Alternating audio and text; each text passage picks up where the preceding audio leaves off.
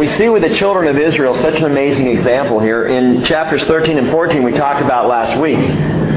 Chapter 13, they sent spies into the land. Chapter 14, when the spies come back, the people rebel because 10 of the 12 spies do not have a good report. Their report is faithless.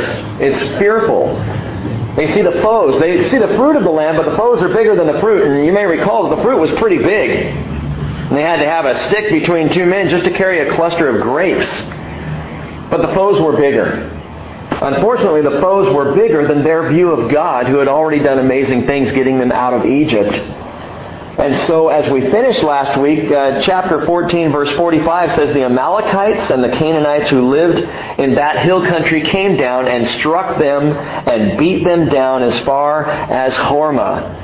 And Hormah, you may recall, means devoted to destruction. It's an apt name for the children of Israel and where they ended up. Because rather than listen to the Lord, they devoted themselves to destruction. How did they do that? They forged ahead faithlessly.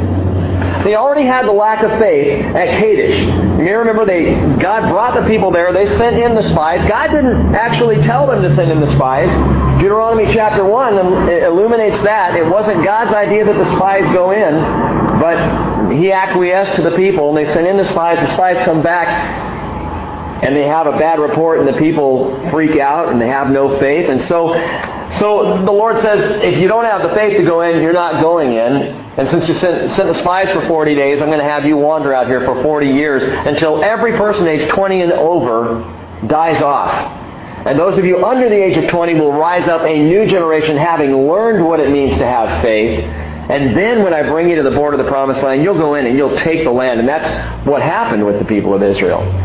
But at this point, they're so faithless, they couldn't even go into the land. The Lord tells them to turn back, and at the end of chapter 14, they say, no, we're going to go ahead anyway.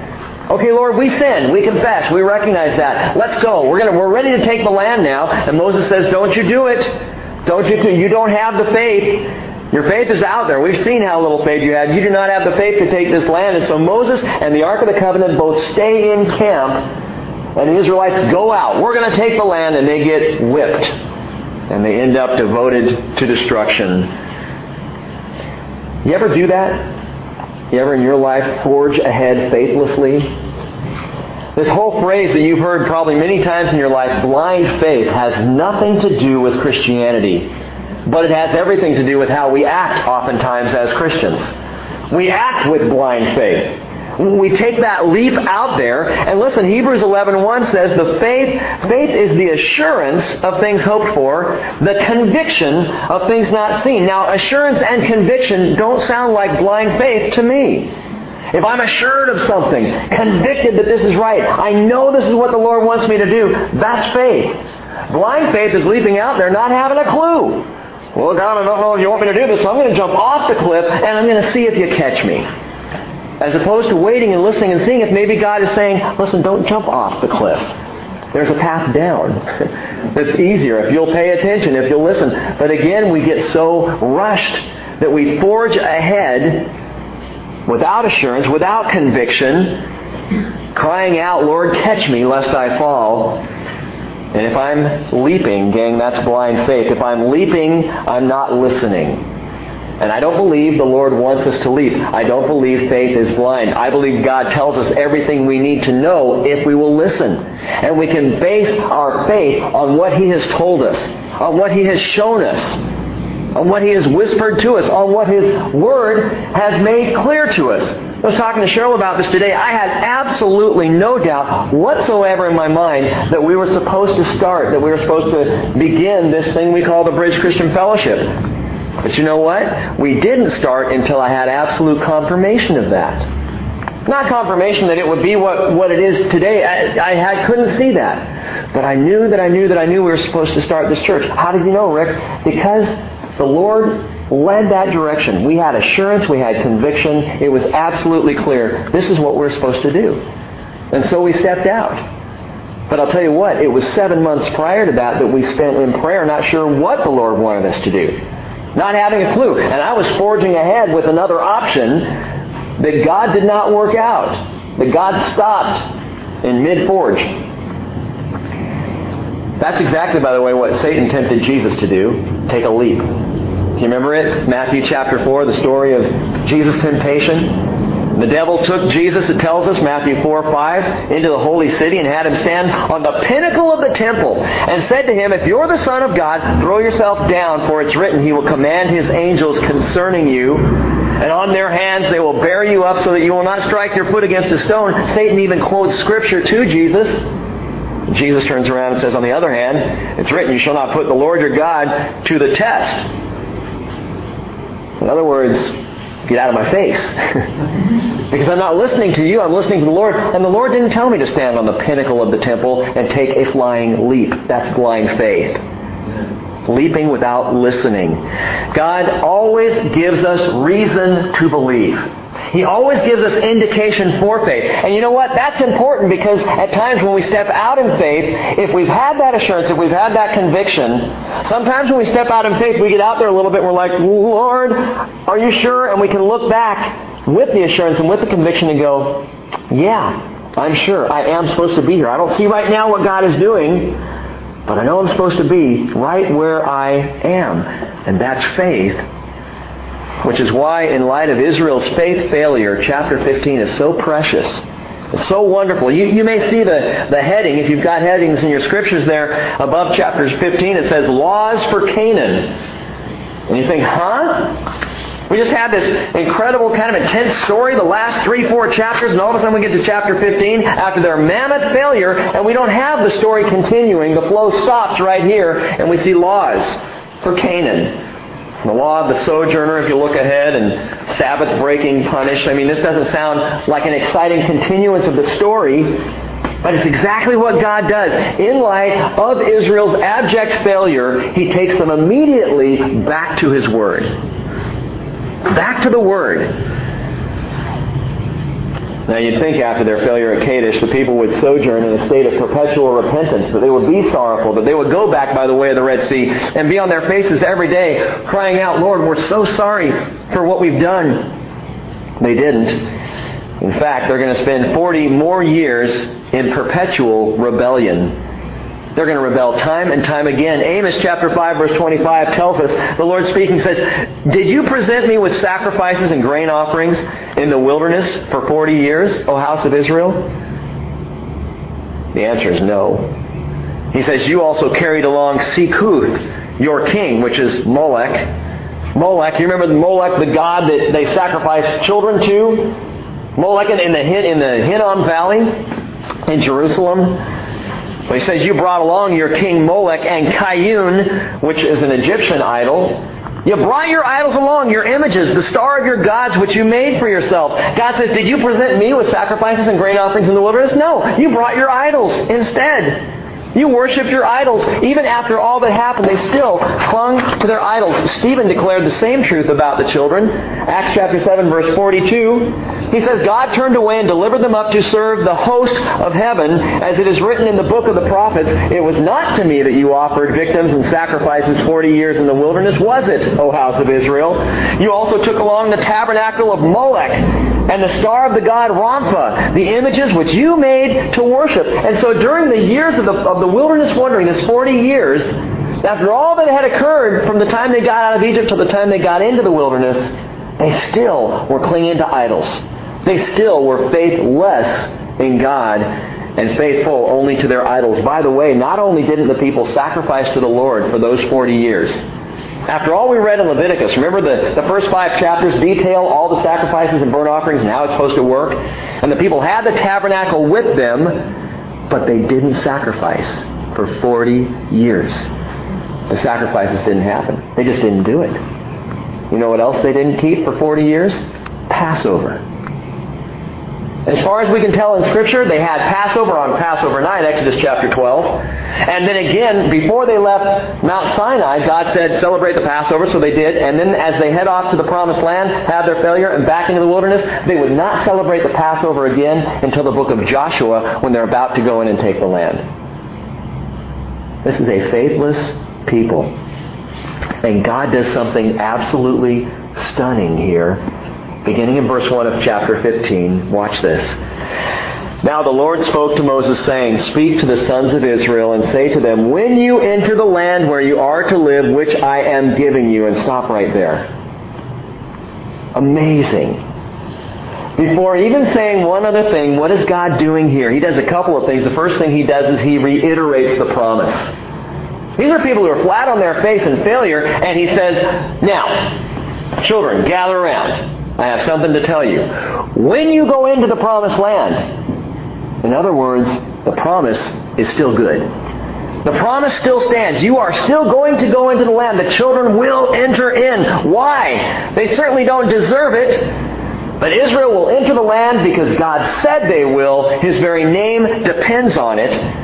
As do all of His promises depend on His name. Isaiah 48 verse 9 says, For the sake of my name I delay my wrath, and for my praise I restrain it for you, in order not to cut you off. Behold, I have refined you, but not as silver. I have tested you in the furnace of affliction. And for my own sake, I will act. For how can my name be profaned? And my glory I will not give to another. Now this is very important in understanding the character of God and the way He works with us and our character by contrast to God's. I cannot detour God's purpose for my life. I cannot detour God's purpose. He is going to fulfill His purpose in this world. I can't detour that, but I can delay the blessings. I can't detour His purpose, but I can delay His blessings. The children of Israel are still going to go into the land. They're going to have to wait 40 years. And actually, the older children of Israel aren't going to go into the land, but the younger will. Israel as a nation is still going in, but the blessing has been delayed, yet not detoured.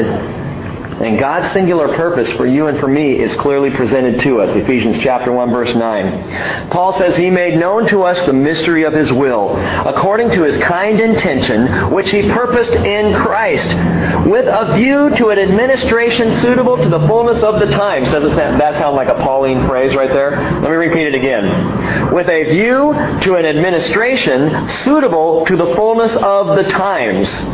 What are you saying? He says that is, he explains it, the summing up of all things in Christ. The summing up of everything in Christ. Things in the heavens and things on the earth. In other words, simply, the mystery of God, God's purpose, God's plan in your life and in mine and in this world, His purpose is all things in Christ. And by the way, that's the secret of life. All things in Christ. All things in Christ. If I'm walking in Christ, guess what? I am in the flow. I'm in the current of God's purpose. What's God's purpose? All things in Christ. So as I walk in Christ, I'm in that flow. As I walk against Christ, as I focus on my things, anything else, gang, and I'm a salmon, I'm swimming against the current, I'm not following, and so I'm delaying God's purpose. I'm delaying it. Not detouring it, it's still going to happen, but I put it on a serious delay. And this is the will of the Father for us. That's why the Hebrew writer says, fix your eyes on Jesus. Fix your eyes on Christ. Focus on Him. Think about Him. Consider Him. Walk with Him. That is the direction that all things are going. You know how philosophers and people will say today that all the rivers are leading out to the sea. Well, guess what? There is a little bit of truth to that. Not that all beliefs will lead to the same place, for there are going to be people who are sorely mistaken and find out so one day. But all things will culminate with the realization of the person of Jesus Christ, when every knee shall bow and every tongue will confess that Jesus Christ is Lord to the glory of God the Father. Everything is flowing that direction. There are a lot of people swimming against that current, trying to deny that, but it will happen. God's plan, Jesus in the world, will happen. And God invites you and I to engage and to be part of that plan, to swim with the current. Larry and I were talking a little bit about this idea, does God need me? And I submit to you again, and I was clarifying, I hope I don't mess it up again here, from our conversation's sake, Larry, but I still believe God doesn't need me, quote unquote. He will fulfill His plan whether I decide to accept it or not. He is going to make it happen because He is God and He is sovereign. However, The other side of that same coin is that God wants me to engage, invites me to engage. And the moment I do, guess what? He uses me in amazing ways. We will turn around, each of us, if we're walking in the flow, swimming in the flow of Jesus, ultimately we're going to turn around and we're going to see all that God did, and we're going to be blown away. And we're going to say, wow, He did kind of need me. I was of some use to Him. My life had amazing value. But I'll tell you that value is because you're swimming in the current with Jesus. You're in the flow. That was His plan then. It's His plan now, to bring the people into the land just as He promised. His plan now, Colossians 1:26, Paul says, the mystery which has been hidden from the past ages and generations has now been manifested to His saints, to whom God willed to make known what is the riches of the glory of this mystery among the Gentiles, which is, and here's the mystery again, Christ in you, the hope of glory. That God could reside in me, with me. There's an amazing thing in a little tip-off to Sunday night's Revelation study. We're going to be talking about the temple, and that Jerusalem temple. The Jews even today are desiring to build that temple again. But they're missing something. You're looking at the temple of God right now. Maybe a little shabby. Could use a little work. I understand that. Each of us may feel that way from time to time. But we are the temple of the Holy Spirit. Paul says that your body is the temple of the Holy Spirit. Amen. That right now I'm a walking, living, breathing temple of the Lord. He no longer needs the one built by human hands because He's got the heart. That is the temple. Christ in me. That's the mystery. That's the wonder. Christ in me. And so the Lord starts right off here and reiterates His great promise. He reiterates His great promise to the people before anything else, in the midst of their failure. And by the way, that's what He does with us. In the middle of our failure, while we were yet sinners, Christ died for us. When I'm in the worst of the worst situation, that's when Jesus said, I love you. I'm dying for you. And so with the people of Israel, they're in the middle of their failure, and God says, the plan is going on. You're still going. The promised land is still waiting. He reiterates His promise, but then the second thing He does is He communicates, listen to this, His great patience. He reiterates a grand promise. Now He's going to communicate His great patience, and He does it in a unique way. He starts talking about offerings. Beginning again, He says, Now the Lord spoke to Moses, saying, Speak to the sons of Israel, and say to them, When you enter the land where you're going to live, which I'm giving you, make an offering by fire to the Lord. A burnt offering or a sacrifice to fulfill a special vow, or a free will offering, or in your appointed times, to make a soothing aroma to the Lord from the herd or from the flock. Verse 4, the one who presents his offering shall present to the Lord a grain offering of 1/10 of an ephah of fine flour mixed with 1/4 of a hin of oil. You're thinking, wait, are we back in Leviticus again? Verse 5, he says, And you shall prepare wine for the drink offering, 1/4 of a hin. That would not be a Benny hin, it would be a 1/4 of a hin of wine, a different kind of hin, with the burnt offering for the sacrifice for each lamb. Verse 6, Or for a ram you shall prepare as a grain offering 2/10 of an ephah of fine flour mixed with 1/3 of a hin of oil. And for a drink offering you shall offer 1/3 of a hin of wine as a soothing aroma to the Lord. When you present or prepare a bull as a burnt offering or a sacrifice, to fulfill a special vow, or for peace offerings to the Lord, then you shall offer with the bull a grain offering of 3/10 of an ephah of fine flour mixed with 1/2 of a hin of oil. And you shall offer as the drink offering 1/2 of a hin of wine, and as an offering by fire, as a soothing aroma to the Lord. Thus it shall be done for each ox, for each ram, or for each of the male lambs, or of the goats. According to the number that you prepare, so you shall do for everyone according to their number. All who are native shall do these things in this manner. That's all the Israelites. In presenting an offering by fire as a soothing aroma to the Lord. Now, this just seems to me out of place, as so often it does when I first give a cursory read description. I read this and I think, that would have been better off back in the first 5 chapters of Leviticus. And you know what? There's something in here, and I don't have time to specifically point every little detail out, but all this stuff, though it's been talked about before, God adds a few things here. He adds a few little changes. They're real subtle things, but if you compare this, especially the grain offering in verses 4 and 5, compare it to the grain offering in Leviticus chapter 2, there are a couple of additions. Little extra things that God throws in there. What is He doing? He is communicating His great patience. Listen, God is still bringing His word in spite of their faithlessness. And you might say again, looking at this, if you were with Israel and you were beat down at Hormah and you're wiped out, and all of a sudden the Lord's speaking to Moses and He's talking about these laws of the offerings, you're going, Lord, if it was me, if I was the Lord at this point, all 13 of those verses would have been condemnation. I would have been shaking my finger going, see, I told you this is exactly what were you doing? You stupid Israel, I cannot even believe. And off I would have gone. God never goes there. He just starts to reiterate His Word and to bring little extra things that they need to know. Giving them more of His Word. Why? Well, for one thing, God's Word is potent. It is about as potent a thing as we have as Christians. The Word of God is so effective. And yet we water it down with the words of man. The Word of God is all we need to share with people for them to understand. Isaiah 55 verse 10, the Lord says, as the rain and the snow come down from heaven and do not return there without watering the earth and making it bear and sprout and furnishing seed to the sower and bread to the eater, so will my word be which goes forth from my mouth. It will not return to me empty, without accomplishing what I desire, and without succeeding in the manner for which I sent it. He says, my word is the deal. It's like rain and snow. You know how rain and snow works? Up on my property, just on the hill over here, there were some tiny little weeds, tiny little things. Before that, at the end of the year, last year, tiny, nothing big, just a few little. And it's been raining a lot lately. And as it starts to try and want to be spring, I'm looking out there and I'm going, I got to call Leo again. I got to get him out here to quit, because this is getting bad. These things explode in growth. That's what happens. And God compares His Word to those things that grow. I mean, look around the Northwest. You know how fast things grow. I had a patch of alder trees in our home in Anacortes.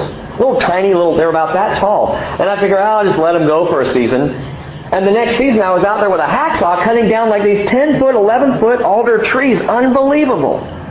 Because the rain and the snow makes things grow, and God says, it's a picture of my Word. That's what my Word does. It's potent. You start planting the seeds of my Word into somebody and back up and give them room. They're going to grow. They're going to grow. I had a great conversation with Laura Pearson. I don't know, I may be sharing this a second time here. I don't know if I shared it on Sunday or not, but just talking about the whole idea of where the bridge is at right now. And the fact that people seem to be pretty hungry for the Word. And people want to be, in fact, the children's ministry on Sundays, one of the challenges we have with getting people to sign up, and this is not a commercial, but one of the challenges is people want to hear the Word.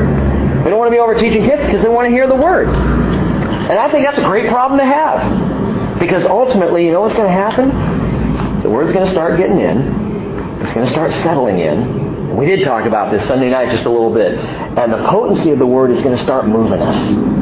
And people are going to start doing things not because they really even want to, but because they have to. Because the Word, Jeremiah says, is like a fire in my bones, and I can't keep it in. I've got to respond. I've got to react. God's Word is absolutely potent. And I know I'm totally rabbit trailing here, but stick with me. How many times, getting back on task here, how many times have I been faithless to the Lord, and yet He, with great patience, continues to bring me His Word? I can be so out of line with God, and He keeps bringing me back. Look, just read this passage. Here's a verse for you to consider. And in those moments, I am stunned that why would He even care enough to keep bringing me His Word? I'm out here. What I need is a good scolding or maybe even a spanking, and He doesn't do that. He just keeps bringing me the Word, bringing me the Word, bringing me the Word with incredible patience. That's God. He is so patient with us. Romans chapter 2, verse 4, Paul says, do you think lightly of the riches of His kindness and tolerance and patience, not knowing that the kindness of God leads you to repentance? And by the way, this is a great relationship example for us to follow. Let me read this verse again. Listen in. Do you think lightly of the riches of His kindness and tolerance and patience? Patience. You know, there are a couple of words for patience in the Bible. A couple of words that are used to describe patience in the New Testament. One word is the Greek word hupomone. Huponomy. I don't know. That's close. It's not the important word because it basically just has to do with endurance. It's a physical, mental word. A word for endurance. But the other word for patience, which is more often than not in the King James Version, it's translated long-suffering. That word for patience is always, listen to me, always used in terms of relationships. One person to another. Or God to us. Paul's saying you should be long-suffering toward each other, patient toward each other. The word, and this is worth writing down because it's a great word, is macrothumeo. Macrothumeo. If you're writing it down just in notes, it's MAKROTHUMEO. That would be the English version of it. Macrothumeo, and it literally means long-enduring temper. Long-enduring temper. What do you mean? It carries the significance of putting off my anger, holding back my passion for my rights and for what I want done. Holding off, long-suffering. It's the perfect translation for it. The NASB and other translations just say patience. But it's long-suffering. And God is toward us long-suffering. He certainly is toward Israel in this situation. The fact that he can go right back to his word and begin repeating to them what they need to know about the sacrifices, he is long-suffering. He is communicating a great patience. It's the refusal, gang, this word macrothumeo, macro, where we get our word for long, our big. Macrothumeo, the word thumeo meaning passion or anger, long putting off of anger, long-suffering. It is the refusal, gang, to return insult for insult. It's the refusal when people in your life do something harmful toward you. It's the refusal to return it. It's the refusal even to defend yourself or stand up. It's just saying, Lord, I am going to be like you are, long-suffering. I will be patient. 1 Corinthians 13 verse 4 tells us that love is macrothumeo. Love is patient. Love is long-suffering. Real love is a love that says, I will put off. But see, it's a problem for us because we live in the world of microwave. And Intel Inside. And FedEx. And TiVo. And we don't even know the meaning of the word patience because everything is now. It's immediate. I have this Bible study software, Logos software, and I have to type in when I want to go to a passage and I hit enter and it's takes 3 seconds to get there, and it drives me nuts. It's not fast enough. Come on, I want to hit the button. It's there, right then. I want it there before I hit the button. That's what I want. I'm looking for the computer that anticipates what my needs are. So before I even start typing, it's already coming up on the screen. And that still wouldn't be fast enough for us. Because we're rushing and we're pushing and we're trying to get there so quickly. And God says, before you forge ahead, would you pause for a moment and learn long-suffering? Because I'll tell you where it gets brutal. It gets brutal in our relationships.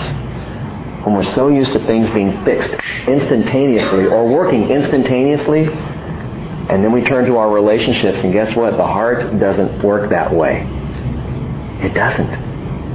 What I want done by tomorrow could take months in a relationship setting. It takes time for me to pause and listen. As a pastor, I see this all the time. I learned this the hard way. Whenever I surge forward, whenever I'm ambitious, and suddenly someone gets run over, and I never intended to, but they get run over anyway, and then I want to fix it. But I want to fix it quick because I got a lot of other things to get to. You know what I'm talking about. And God says, my example is one of long suffering. When someone wrongs me, I turn around and I bring them the word again. He communicates an amazing patience. By the way, that word patience, macrothumeo, long-suffering, it ranks number 4 on the list of the fruit of the Spirit in Galatians chapter 5. Right between peace and kindness. Kind of a bridge between peace and kindness is macrothumeo, long-suffering. And Paul says in Ephesians chapter 4, he says, therefore I, the prisoner of the Lord, implore you to walk in a manner worthy of the calling with which you have been called, with all humility and gentleness, with patience, showing tolerance for one another in love, being diligent to preserve the unity of the Spirit in the bond of peace. Oh, that we would learn this patience with each other. You want to see a church that is so overflowing with love that everyone who walks in the door just constantly feels it, gets caught up in that flow? It is a church, folks, that is full of people who are long-suffering. That alone would change so much of how we relate if we could be long-suffering. Well, God is long-suffering. 2 Timothy 2:13 says, if we are faithless, He remains faithful, for He cannot deny Himself. And this is the character of God. This is an aspect of God that's so important that we know and understand His amazing patience. Peter picks up on it, 2 Peter chapter 3, verse 9. The Lord is not slow about His promise, as some count slowness, but is macrothumeo. He is patient, long-suffering towards you, not wishing for anyone to perish, but for all to come to repentance. And I want to encourage you to think about tonight, who can I practice long-suffering on? Who in my family, who among my friends is right now just driving me nuts, but needs a little bit of macrothumeo, of long-suffering, patience on my part, and who needs for me to just keep bringing them the Word? Well, let's go on here. Verse 14. If an alien sojourner... I just had to talk about that because it just struck me today. By the way, this Bible study was written yesterday. I came back and looked at it today. That whole thing about macrothumeo, today. It was just today. I had to share it. Verse 14. If an alien sojourns with you, or one who may be among you throughout your generations, and he wishes to make an offering by fire as a soothing aroma to the Lord, just as you do, so he shall do. I have that highlighted in my Bible. Just as you do, so he shall do. So he who shall do. The foreigner, the alien, in other words, the Gentile. You Jews, you have a system here in terms of offerings and gifts and all that. If a foreigner wants to join up and travel with you, that's fine, but he's got to do it your way. Don't make concessions. He goes on. Verse 15, as for the assembly, there shall be one statute for you, and for the alien who sojourns with you, a perpetual statute throughout your generations. As you are, so shall the alien be before the Lord. There's one law and one ordinance for you and for the alien who sojourns with you. What God is declaring here to the people of Israel is simple. A foreigner is welcome to come along. However, he comes along your way. He comes along the way I have set up for you. If he's going to travel with you, there's one law for everybody who follows my lead. And I see an amazing picture here that I think we may have missed in the church. In the church where we try so hard to be seeker-friendly and have the door wide open and change what we are to try and attract people to the Lord. And he says, that's not going to work. That's not the way it's done. You be who you are in me. You do it my way, and they're going to see that and want it. But if we water down who we are, if we try to make ourselves look like something that the church is not, then guess what? People are going to look at it and go, well, why is that different than the world? How's that different than the Kiwanis? I could join the Lions Club and have that. Is it just a social group? Paul says, Ephesians 4, verse 4, there is one body and one Spirit, and you are called to one hope of your calling, one Lord, one faith, one baptism, one God and Father of all, who is over all and through all and in all. And he says, you don't change the character of who you are to meet the needs of the foreigner. If the foreigner wants to come along, he is welcome, but he comes along the way I have prescribed for you to be. Now, does that sound like we just slammed the door shut on evangelism? Absolutely not. In fact, it's the opposite. What I have discovered in my short time in life is the more the church is the church, the more people want to be involved with that. The more the church is like the world, take it or leave it. I've used this example before. I was a youth pastor in Anaheim, California, 10 minutes from Disneyland, and I could not compete with the entertainment factor. Which youth ministry is often about the entertainment of our kids. And I tried, Banana Night just didn't compare to Space Mountain. Who knew? But I learned something amazing there. It's that the more I tried to compete, the less effective I was. But when we just pulled back and said, we're not getting kids here on Wednesday night by playing stupid games. Let's just teach the Word. Something amazing happened. They started showing up. Because it was different. Because it wasn't like anything they were getting at school or even at home or among their friends. What, you mean there's someone actually talking about loving my friends? Loving people my age? That when I hang out, I'm not supposed to just tear people down? I'm rabbit trailing again. I know that. Let's get back to this. One body, one Spirit. We're the body of Christ.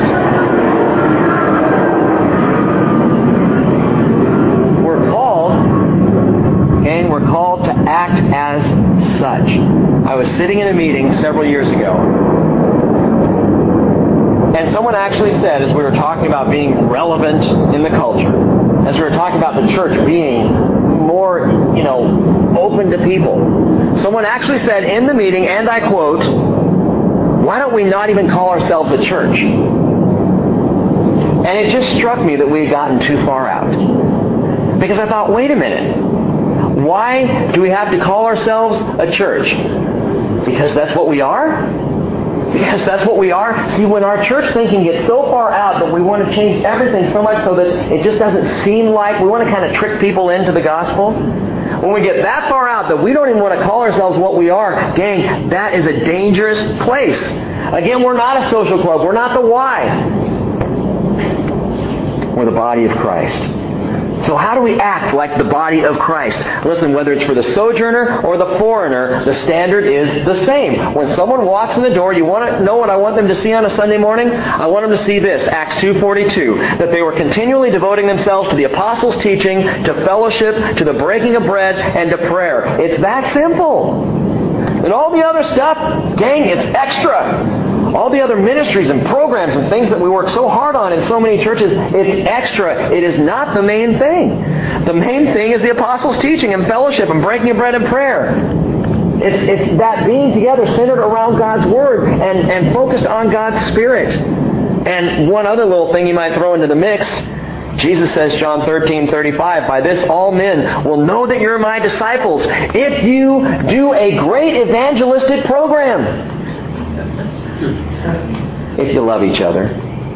If you love each other. See what? You gather together, and you study my Word, and you pray for each other, and you worship, and you just love each other, and you will change the world. You will radically alter the lives of everybody who comes into that environment. Going on, verse 17.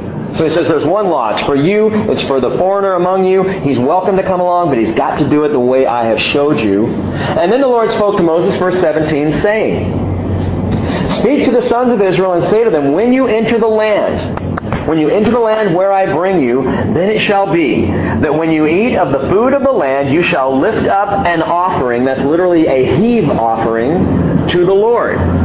Lift up a heave offering to the Lord. He says, of the first of your dough you shall lift up a cake as an offering. As the offering of the threshing floor, so you shall lift it up. From the first of your dough you shall give to the Lord an offering throughout your generations. And I think this is just great. I mean, this hardly needs anything. Just the way it's... Listen to verse 21 again and tell me where you think I'm going to go with this. From the first of your dough you shall give to the Lord. More baking. That's right. Listen to what he's saying here. I mean, it's not, first of all, what's a heave offering? This is not like you eat and you get a little sickly, heave offering. No, a heave offering would be you go to the threshing floor and you take some of the grain and literally you heave it. You throw it up in the air. You take it, and the first of the grain that you have, you go, "This is the Lord's," and you throw it up into the air, and off it goes. Heave offering. Or he says you make a cake and you lift it up, again, as an offering. This first of what we've... In other words, what he's saying is this. It's very simple. If you're eating of the food of the land, which I've provided, then give the first part of it back to me. Why, Lord? So that you remember where it came from. So that you remember where you got it in the first place. I can say this a million times. I'll probably say it a million times more in the life of this church. But gang, my money is not my money.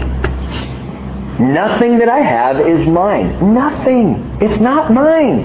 My house is not mine. My cars are not mine. My paychecks are not mine. Everything that we have, every red cent that you think you own, or that we hoard, or that we put into bank accounts, or that we tuck away in securities, dang, it's not ours. And the only reason we have what we have is because God's gracious.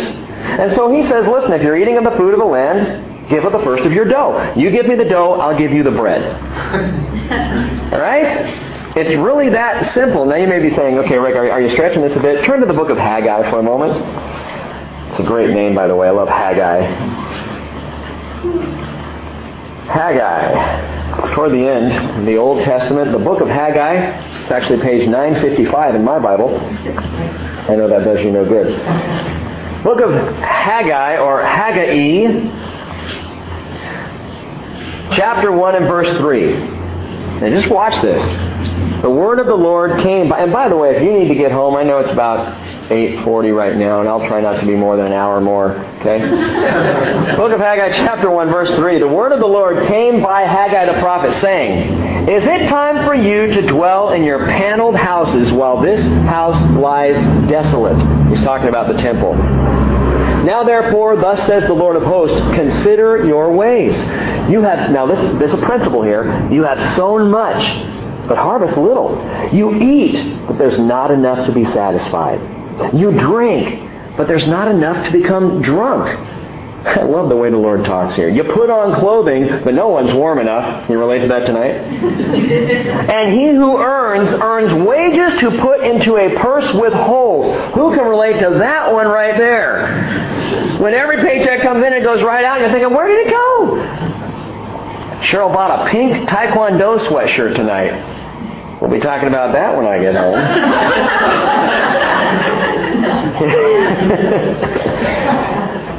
He who earns wages to put into a purse with holes. Thus says the Lord of hosts, consider your ways. He says there's a direct correlation, gang, between what's coming in and how I'm giving or not giving. And God's prescription, as bizarre as this sounds, is if you don't have enough in your life, you need to give more. If you're not making ends meet, the Lord would say, not me, not Rick. The Lord would say, if you're not making ends meet in your family, perhaps you should look at your giving record. Perhaps you should consider tithing. Now, you don't understand, Rick. I can't afford to give anything. And you're saying 10%? No, I'm not saying that at all. The Lord is. He's saying otherwise you're going to work, you're going to function as though a purse with holes. That will be it. This is God speaking. There's a spiritual principle here that goes beyond the physical. As a great pastor friend of mine once said, you will never be able to work this out on paper. If you sit down with your budget and you start to work it out and go, okay, where can I get 10%? You won't. It won't happen. But God says, hey, bring me the first of the dough. You bring the dough, I will give you the bread. Well, that sounds kind of like quid pro quo. Again, this is not my word, it's God's word. Go back to Numbers chapter 15. And I also realize, by the way, I'm probably preaching to the choir. Because if you're here Wednesday night, you're a student of the Word. And if you're a student of the Word, you probably know these things. So be encouraged that the best way to enjoy the bread that God wants to bring you is allow Him to handle the dough. Okay?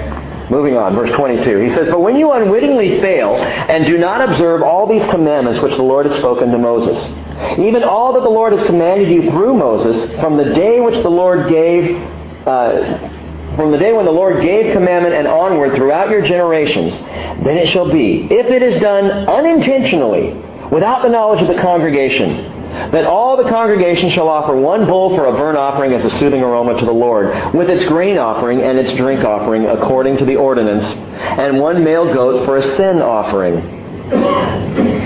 Going on, he says, Then the priest shall make atonement for all the congregation of the sons of Israel, and they will be forgiven, for it was an error, and they have brought their offering, an offering by fire to the Lord, and their sin offering before the Lord for their error. So all the congregation of the sons of Israel will be forgiven, and the alien who sojourns among them, for it happened to all the people through error. We're talking about unintentional sin. People sinning, they don't even realize they did. Oh no, what do we do? God has it covered. Verse 27, also, if one person sins unintentionally, then he shall offer one year-old female goat for a sin offering. And verse 28, and this is wonderful, the priest shall make atonement before the Lord for the person who goes astray when he sins unintentionally, making atonement for him that he may be forgiven. And then he reiterates, you shall have one law. For him who does anything unintentionally, for him who is native among the sons of Israel, and for the alien which sojourns among them. What's this talking about? The word, gang, this is pardon for the sins of ignorance. Sinning in ignorance. Those sins are all atoned for. They're washed away, same as they are today, by the blood of sacrifice. By the blood of sacrifice. God says, hey, you're going to sin. By the way, this is a great answer for someone who says, well, what if you give your life to Jesus, you're cleansed by the blood, you're baptized, sanctified, redeemed and all that, and you sin again? Guess what? You're going to. That's going to happen. And God says, I understand that. You have a sin nature that is at war with your spiritual nature, and you're going to sin. So what do I do, Lord? You bring it. And you're forgiven. The sacrifice of Jesus, it was sufficient to cover all of those sins. You are forgiven, washed by the blood of the Lamb. In verse 29, it doesn't matter who you are. It doesn't matter. There's one law for the Jew and the Gentile. So anyone who comes, by the way, there's only basically two types of people in the world, Jews and Gentiles. Actually, a third type for the last 2,000 years, and Christians. And God says it doesn't matter who you are. You bring to the Lord what you've done, who you are. Your sin, it's forgivable, it's forgiven. Galatians 3:28, there's neither Jew nor Greek, slave nor free, there's neither male nor female, you're all one in Christ Jesus. Now, by contrast to that, verse 30, but the person who does anything defiantly, whether he is native or an alien, that one is blaspheming the Lord, and that person shall be cut off from among the people because he has despised the word of the Lord and has broken his commandment. That person shall be completely cut off. His guilt will be on him. The word defiantly is an interesting word. It literally means to sin with a high hand. High-handed sinning. What does that mean? Let me show you this quickly. The best commentary, as you know, on the Bible is the Bible itself. So we go back to Exodus chapter 14. You don't have to turn there. I'll just read it to you quickly. Exodus chapter 14 and verse 8. The children of Israel are going out of the land of Egypt. Chapter 14 of Exodus is that Exodus. They're leaving. And on the way out, listen to what it says. It says, the Lord hardened the heart of Pharaoh, king of Egypt, and he chased after the sons of Israel as the sons of Israel were going out boldly. It's the same word. That word boldly there in verse 8 of chapter 14 is the same word that's translated defiantly in Numbers 15:30. What does it mean? It means with a high hand. It means to be cocky. The problem was, and I hadn't thought about this before, but it says in verse 9 of Exodus 14 that the Egyptians chased after them. Why did the Egyptians chase after them? Because Israel taunted them. If they had just kind of gone out, they might have just been fine. If they had, done what the Lord said, they plundered the Egyptians, they took the gold and all that stuff, and then they just quietly and humbly left the land of Egypt. The Egyptians might have been like good riddance, but they went out going, nah, nah, nah, nah. Pharaoh can't touch us, firstborn, all dead, nah, nah. Dead livestock, flies, frogs, This is what they were doing. They went out boldly, defiantly, with a high hand. See you later. I did the same thing. I probably still do the same thing occasionally today, but when Cheryl and I were in college, we used to drive back and forth between Abilene, Texas and Dallas, Texas, about a 3-hour drive. And much of it on I-20, it was a 2-lane highway, going 65, 70, 90 miles an hour down this road. And Cheryl would fall asleep in my little Toyota Corolla, and I'd be driving along, and she'd wake up, and invariably she would find me pinned between 3 trucks, big wheelers there. There'd be one to my right and one in front and one behind, and it's because I was sinning with a high hand. Not what you're thinking, but I was being defiant because these long hills would go up and the trucks would go up these long, long hills and they'd slow down and I hated getting behind them, so I'd zoom around in front of them and then we'd start going down the hill and they'd try and go as fast as they could go down the hill so they could get up plenty of speed for the next hill. Well, I get in front of them going down the hill and slow down on purpose.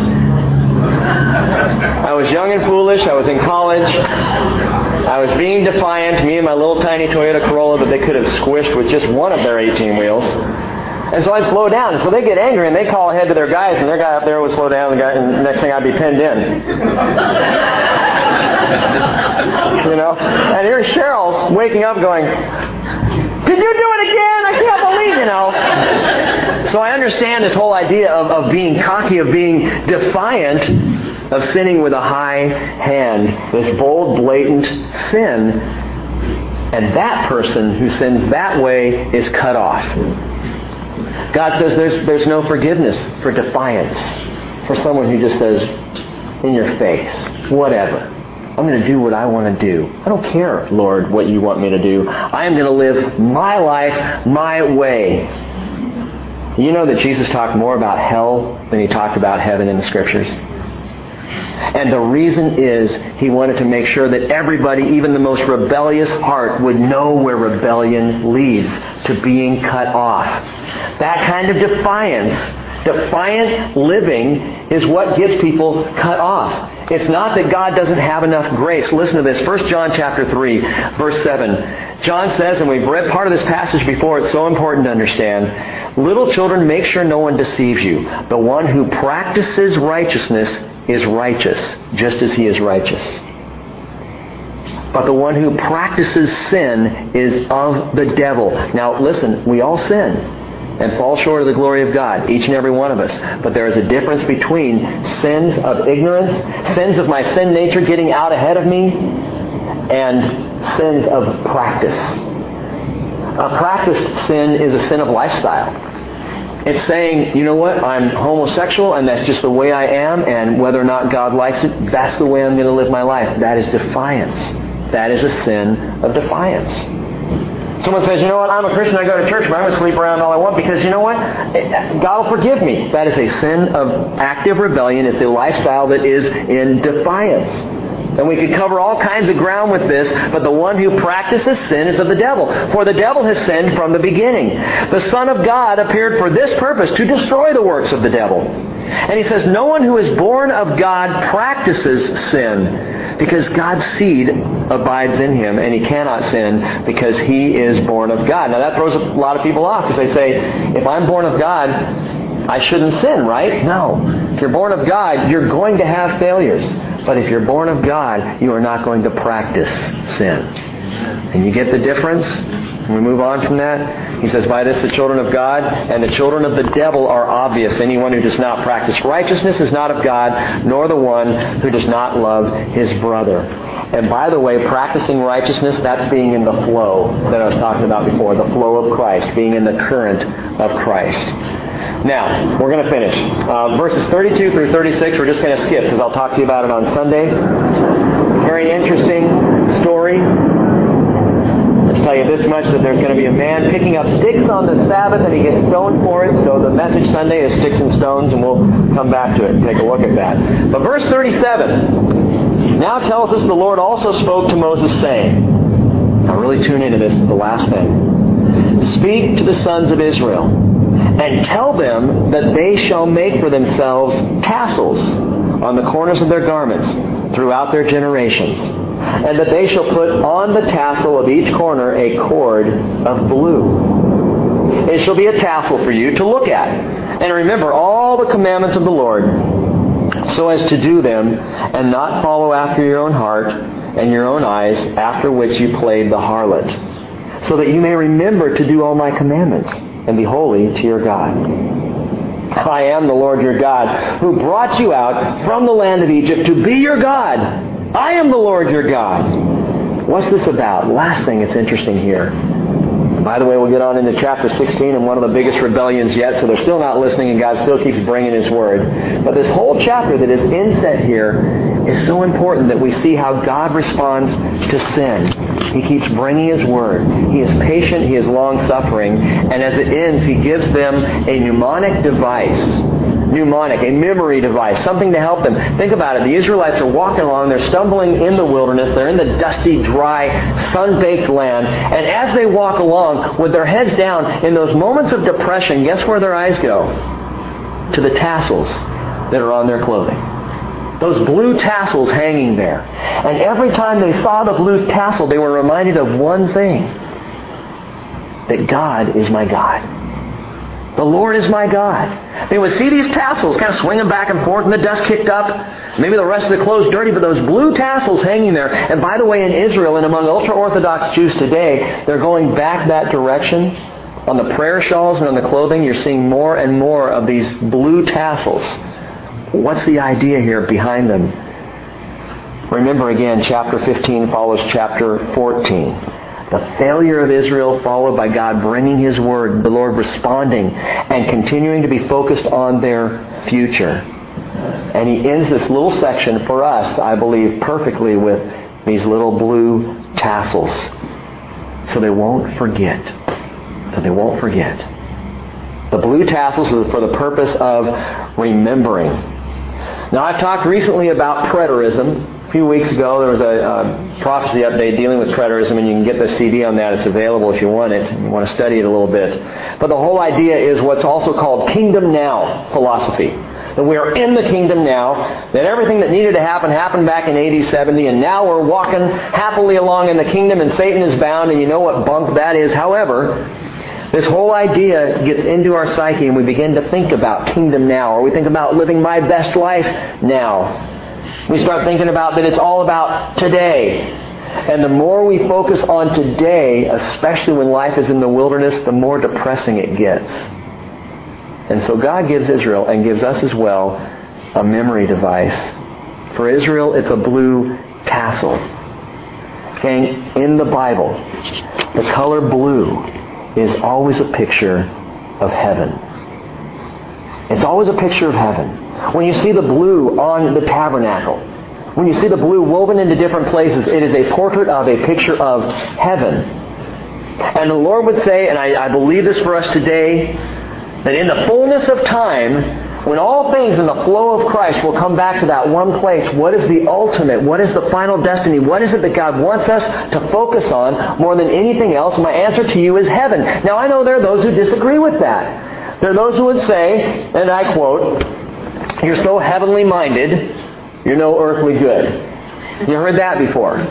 I propose to you the opposite. You're no earthly good unless you're heavenly minded. Amen. And the more heavenly minded we are, guess what? Things like depression, things like frustration, things like impatience, the opposite of long-suffering, those tend to decrease the more I focus on heaven. The more I think about, the more I look at those blue tassels, that picture of heaven. Jesus put it this way, John 14:1, "Do not let your heart be troubled. Believe in God, believe also in me. In my Father's house are many dwelling places, and if it were not so, I would have told you. For I go to prepare a place for you. And if I go and prepare a place for you, I will come again and receive you to myself, that where I am, there you may be also. And you know the way where I'm going.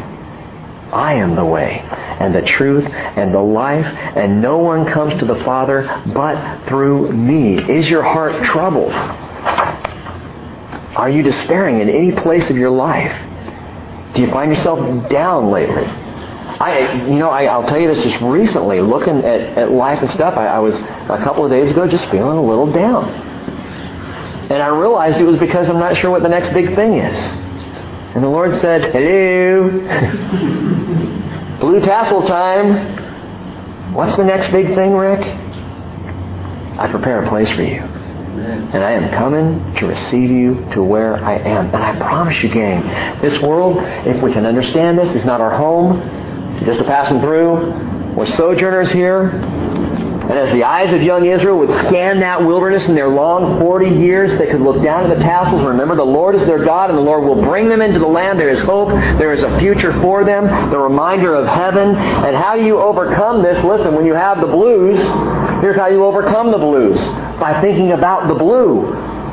My blue heaven. The place that I'm headed. Heaven is, gang, the key to joy on earth. One last verse and we're done. Colossians chapter 3, verse 1. Paul says, "Therefore, if you have been raised up with Christ, keep seeking the things above, where Christ is, seated at the right hand of God. Set your mind on the things above, not on the things that are on the earth. For if you have died, your life is hidden with Christ in God. When Christ, who is your life, is revealed, then you also will be revealed with Him in glory." And Jesus says, do not let your hearts be troubled.